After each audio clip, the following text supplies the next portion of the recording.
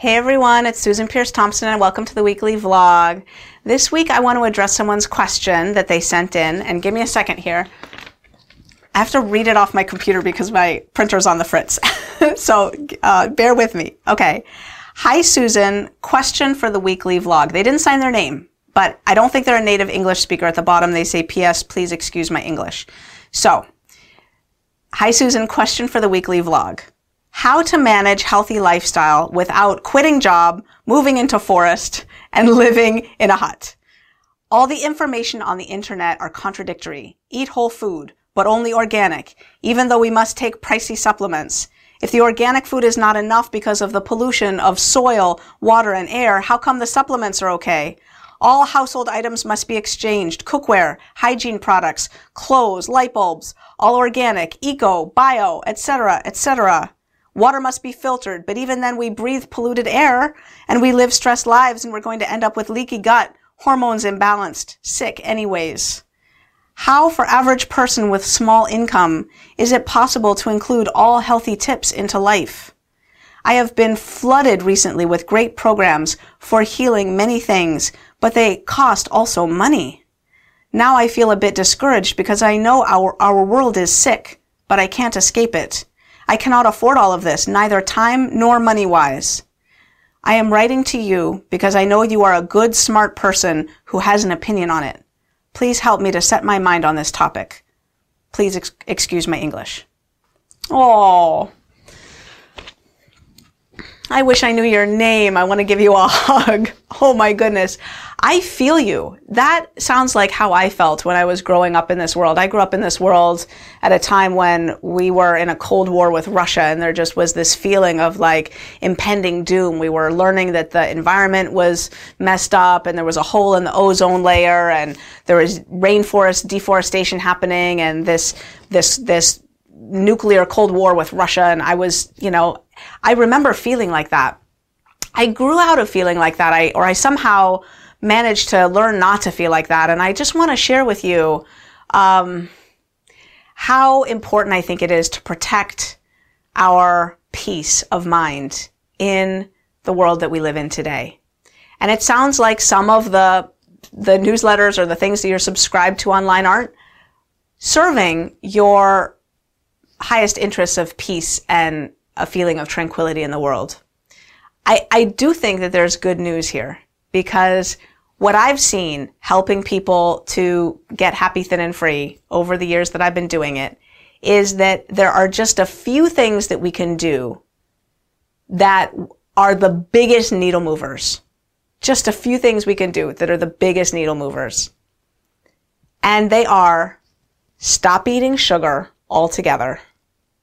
Stop eating flour altogether. Eat 3 meals a day with nothing in between, and eat a ton of vegetables.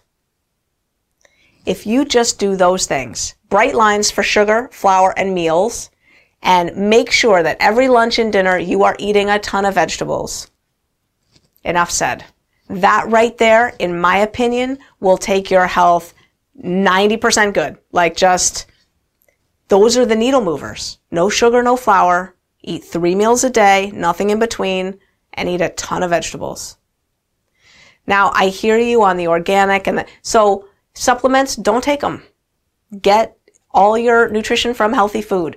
Don't worry about it. You're going to be fine. If you eat a ton of vegetables, you're going to be in good stead. Organic, not organic. I buy organic food and I'm a fan of organic food. I think it's way more important that you eat vegetables than that you worry about the organic or not organic. I'm a fan of organic vegetables. If you can afford it, do it.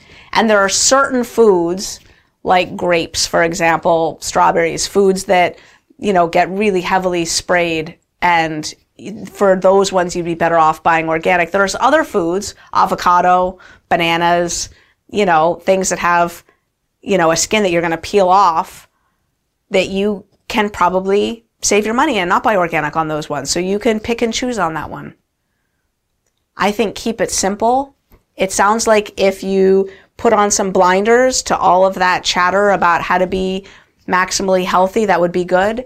And then I encourage you to do something that I really do. I haven't needed to institute it as a practice. I just notice that I do it naturally. I focus on the areas of life where I have control, where I have influence, where I can make a difference.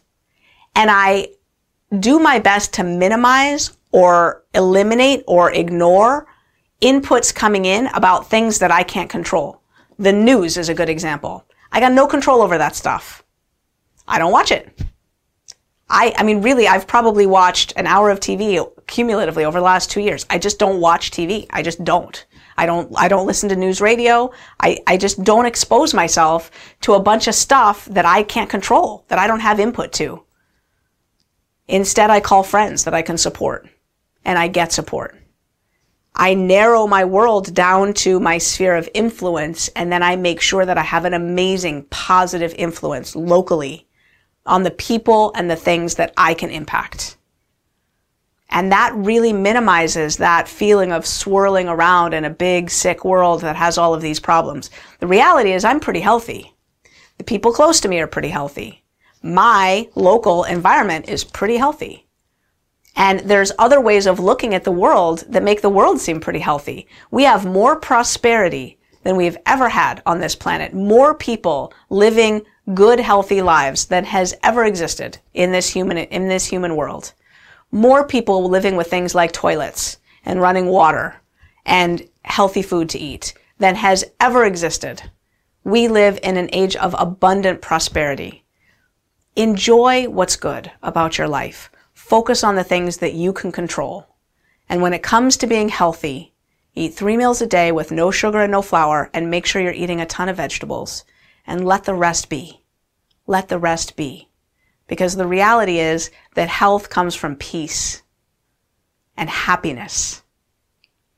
It doesn't come from the perfect supplements and the right combinations, and that's not health. Health comes from a life well lived, a life of meaning and connection. So put your focus there and let the rest be. Thanks for writing in. And if you have something you'd like me to address on the weekly vlog, send it in. I'm at susan@brightlineeating.com. I'll see you next week.